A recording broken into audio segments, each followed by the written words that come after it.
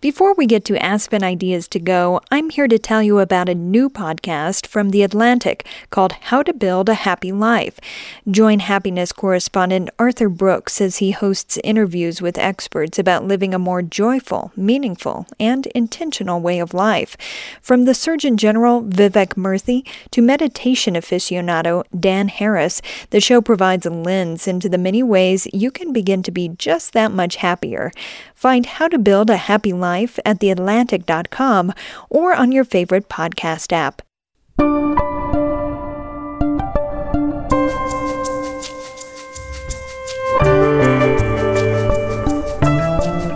This is Aspen Ideas to Go from the Aspen Institute. I'm Trisha Johnson. Political and social division is running high these days.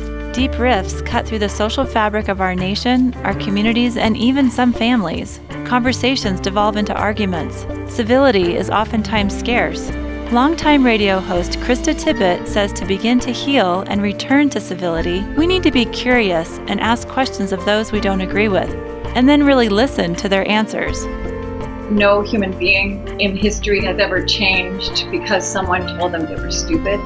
We all need to confront the question in ourselves of whether we want to keep being right or feeling like we're on the side of right, or whether we want things to change. Aspen Ideas to Go brings you compelling conversations from the Aspen Institute. Tippett says calling out hate and creating policies to stop it is important, but just as important is determining what love can mean as part of the public good. That isn't love as a weak sentiment, but love defined as how we are present with others. We need to see how love can break down the differences that create separation, and we can start practicing this week around the proverbial Thanksgiving table.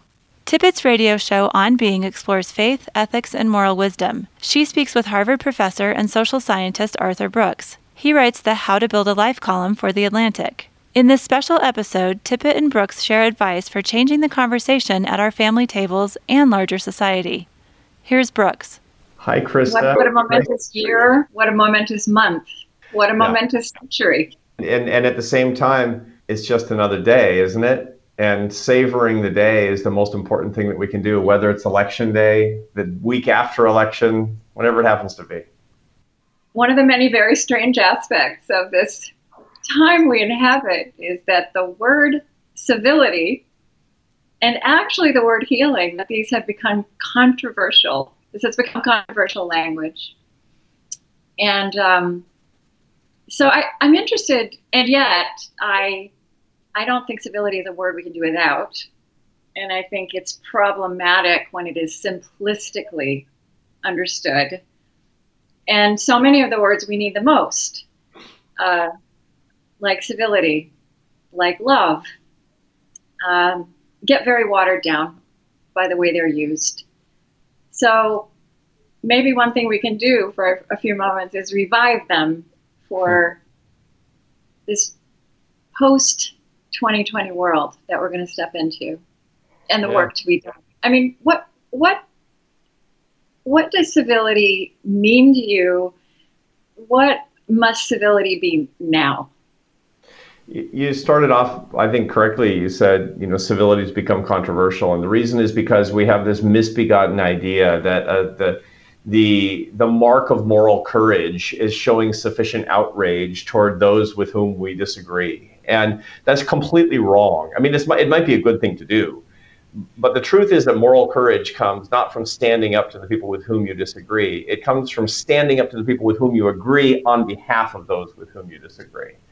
And that actually, for me, means it's true that civility is controversial, but it's controversial in the other direction.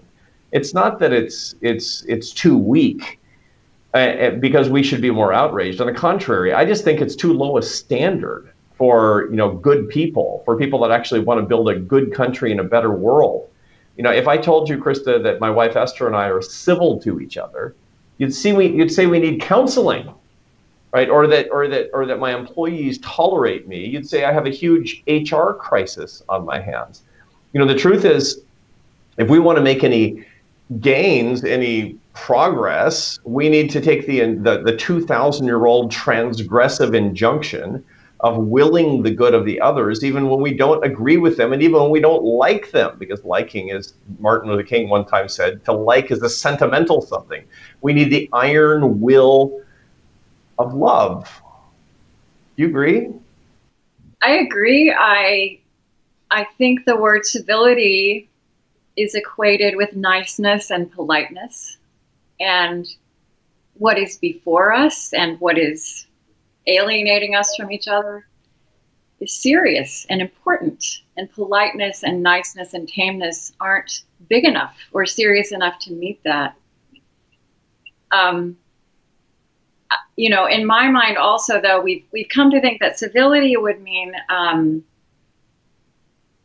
indulging or in and of itself, compromising on really important values. And,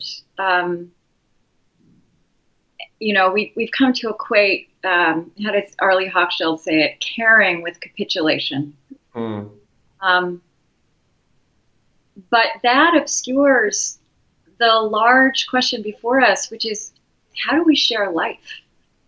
And how do we recreate politics and civil society, which I don't think is a statement that, I don't think a dissatisfaction with politics and civil society as they exist now is a statement or a question that is restricted to any side of our political spectrum. Maybe at the extreme ends. But most of us don't want to live this way. And reframing what civility should mean, for me, civility has got to mean that we accept and assume that there are significant, passionate differences between us. And yet, how can we come to a place where those differences do not define what is possible between us, what we can create? I think you moving to love, I love that. Love is another really watered down word. But in my mind, in a society in which we have learned to call out hate and name it in public and create legal categories around it, then we are also called to figure out what love can mean as a public good. Look, I completely agree. And once again, this reminds us that the greatest leaders throughout history have always talked openly about love, but they haven't talked about it as a sentiment, as a feeling, as a weak thing. Quite the contrary. And you made a point that I really agree with deeply just a second ago, which was that it's important that we hold on to passionate differences while being actually able to be civil to one another, or I would prefer to love one another. I mean, that's what the best relationships are able to do. You can actually be hammer and tongs with somebody forever and still love that person and still have a relationship with that person. The idea that we must agree my way or the highway, it's all or nothing, that way of thinking is actually destroying our society. And by the way, as a social scientist, I can tell you, it destroys marriages. It destroys friendships. This is the reason that 1 in 6 Americans have stopped talking to a family member or friend going back to the 2016 election and getting worse through the 2020 election. We can do a lot better, but it actually, it sort of raises the next question, doesn't it? Which is the how part. How do we, whether it's civility or love, how do we love our political foes? Because I think we agree that it's okay for us to have political foes. We also agree that we need to love each other.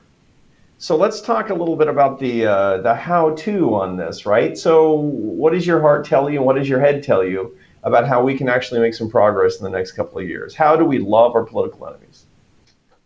So I think that we possess deep intelligence on what love actually is about, how it actually works in life, that we don't apply in public life.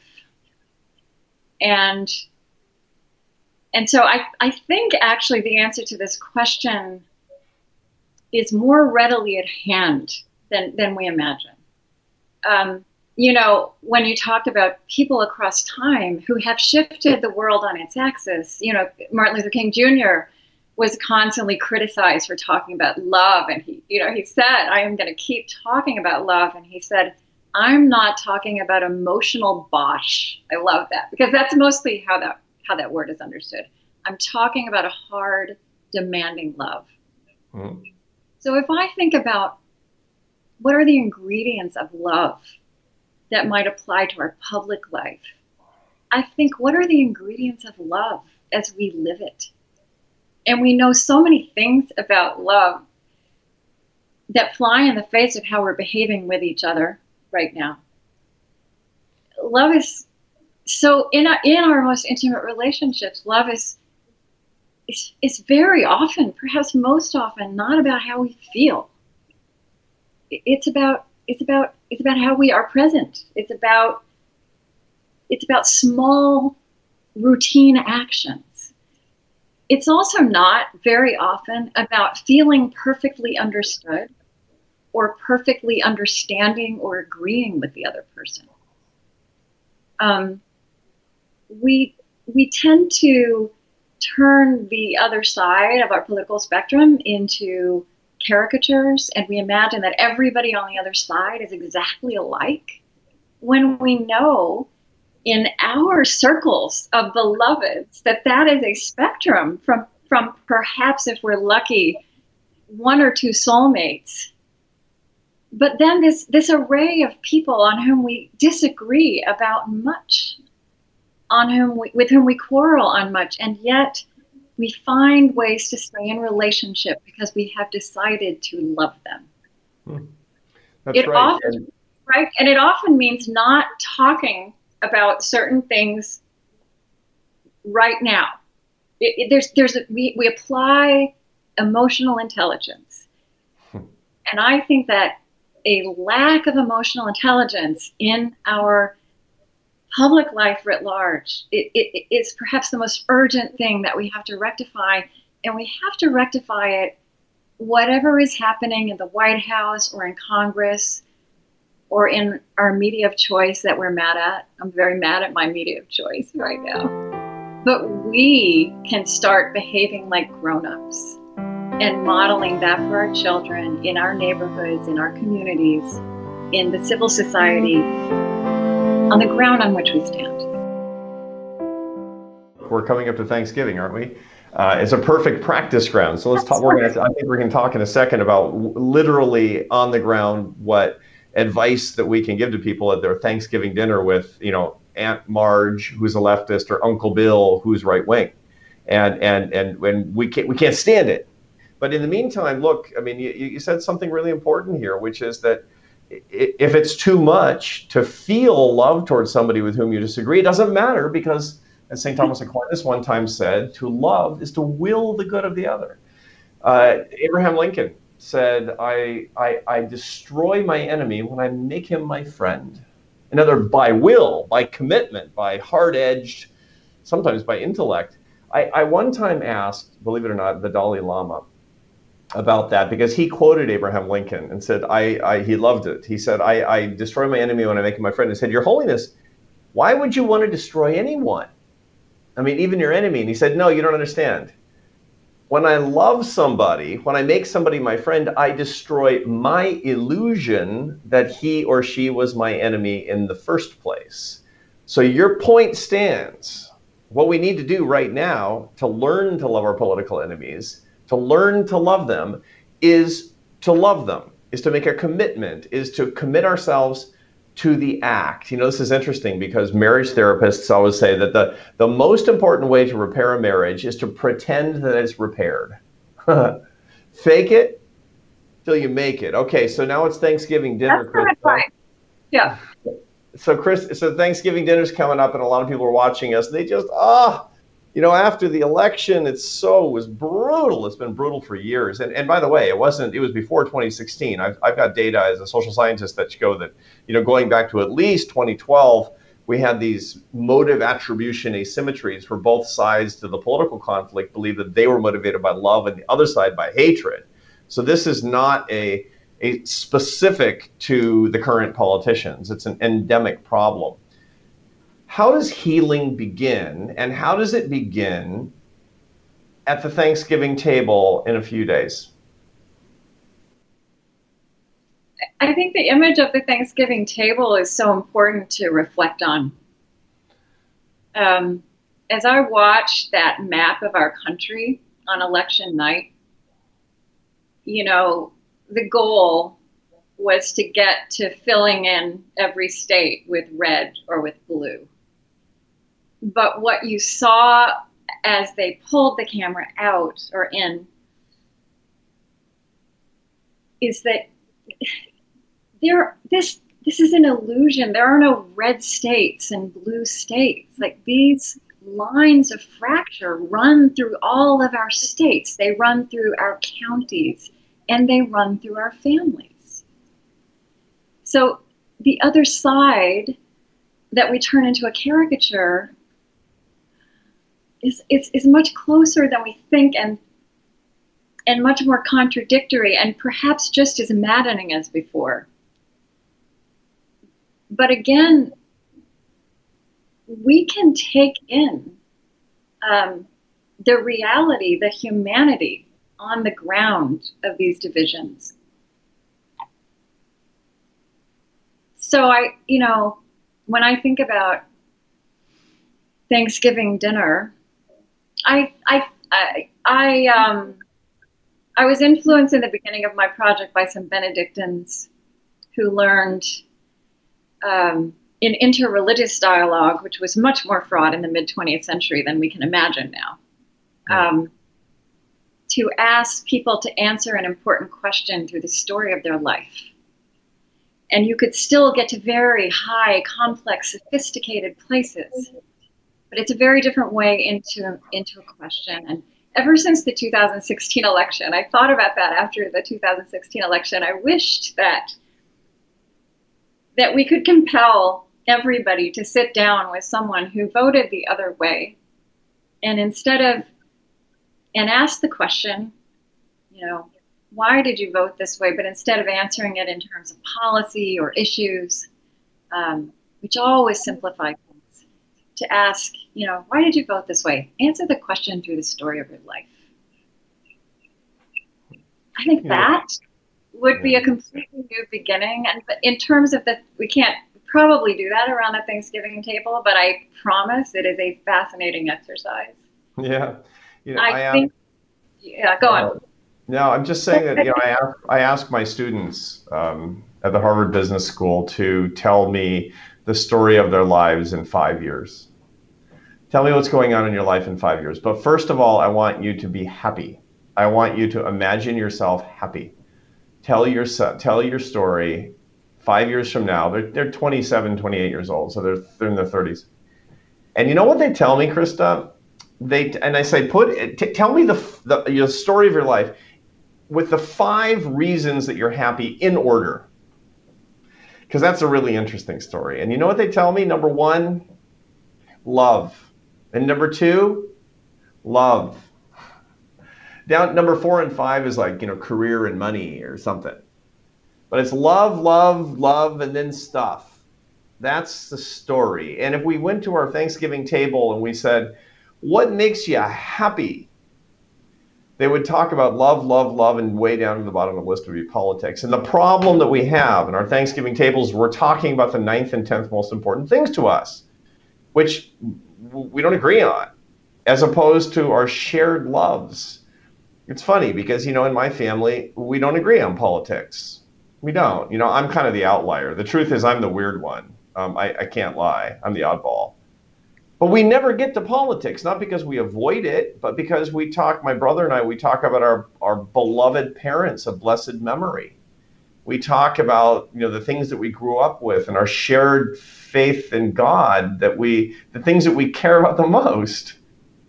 And those shared loves are what we really need to focus on. And so my advice, which is what you were getting at too, is that we're going to have an entrepreneurial opportunity to be around people who are different than us, so that we don't have to disagree less, we disagree better by sharing our loves with each other.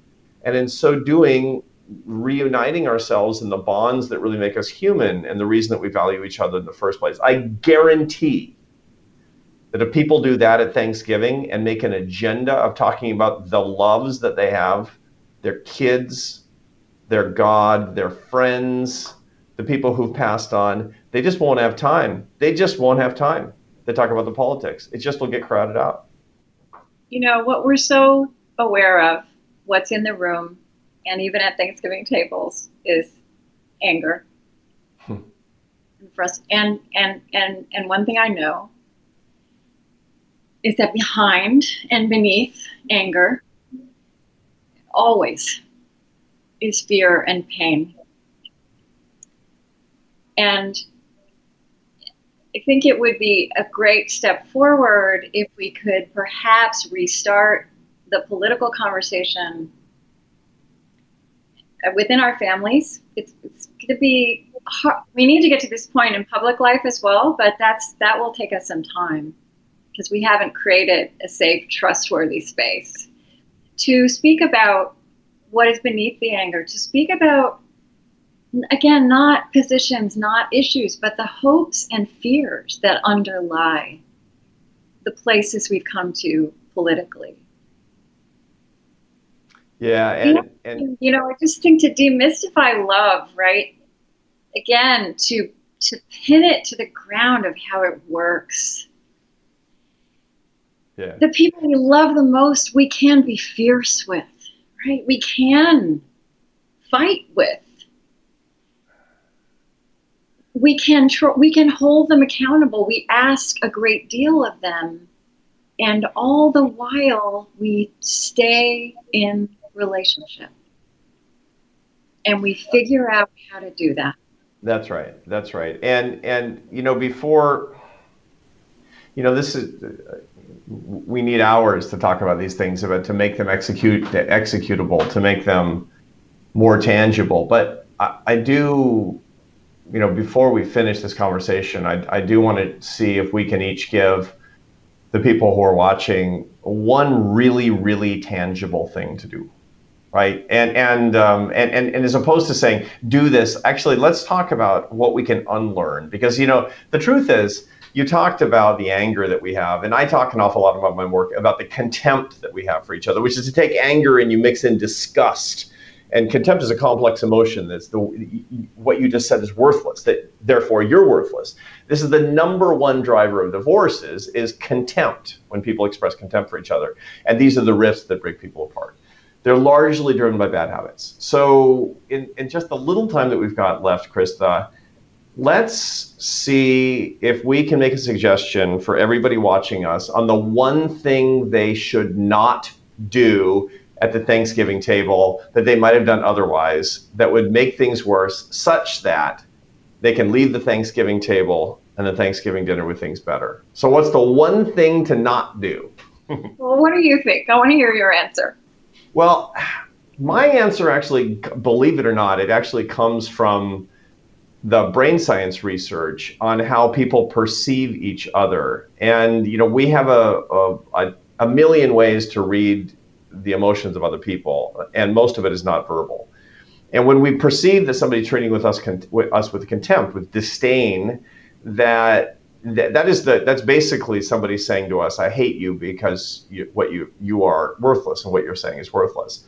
The number one way that we convey that to others unintentionally, okay, and this is what John Gottman, who's one of the greatest marriage therapists ever, he says he can tell if a couple is going to be divorced within 5 years with something like 97% accuracy. You know what he's looking for? Eye rolling. It's the love killer. Why? Because it says, oh, that is the stupidest thing I've ever heard. And it's a habit. Now, look, I have young adult children, so they roll their eyes so hard they're going to fall backwards in their chairs. But when somebody is your peer and owes you love, and you say something that you really believe and they roll their eyes, that kills the discourse, that kills the communication, that cuts the bonds of potential love that we're trying to foster. And so my very practical suggestion, I mean, it's just as practical as it can be, is vow to yourself that no matter what you hear, you will not be sarcastic, you will not be derisive, you will not be dismissive. And most of all, this Thanksgiving, it will be a no eye-rolling zone. And if you make that commitment, Thanksgiving will be better and we'll make progress. Yeah, I like that. I can't prove this, but I think it's true that no human being in history has ever changed because someone told them they were stupid. And we all need to confront the question in ourselves of whether we want to keep being right or feeling like we're on the side of right, or whether we want things to change.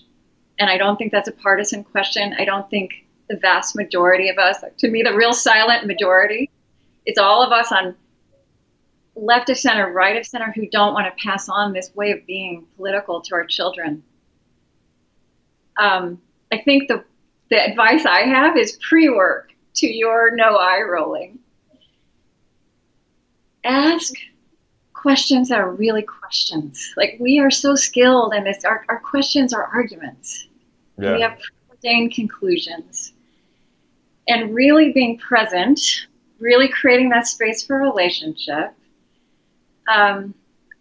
needs real curiosity, like really wanting to understand. I don't think many of us have turned up at the Thanksgiving table in that posture. We've pretended to understand. We've wanted to have the conversation or the debate. Mustering real curiosity is something that you may have to go away in a room before the party starts, to really get settled in yourself, to put the sneer to one side, to assume good intent, to imagine that there is pain and fear mixed up with the anger, and to get curious about that, to care about that, to know how contradictory you are and the people you agree with most are, and give the other person the benefit of the doubt that they are that interesting and that full of contradiction.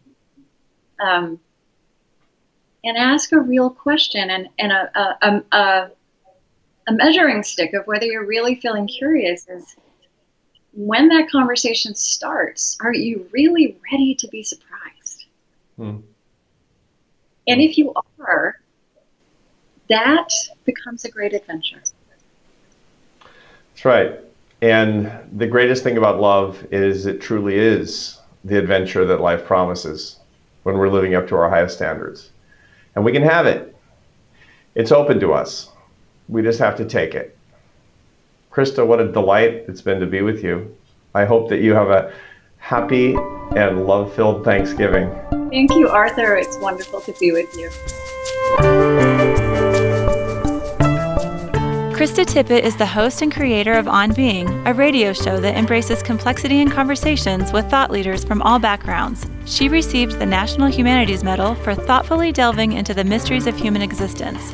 Harvard professor and writer Arthur Brooks is a social scientist who uses science and philosophy to provide people with strategies to live their best lives. Their discussion was recorded in October and is part of Unfinished Live, an online event series produced in collaboration with Aspen Ideas partner Unfinished. Learn more at unfinished.com. Make sure to subscribe to Aspen Ideas to Go wherever you listen to podcasts. Follow us on social media at Aspen Ideas. Listen on our website, aspenideas.org, and sign up for our newsletter. Today's show is produced by Shauna Lewis. Our theme music is by Wonderly. I'm Trisha Johnson. Thanks for listening.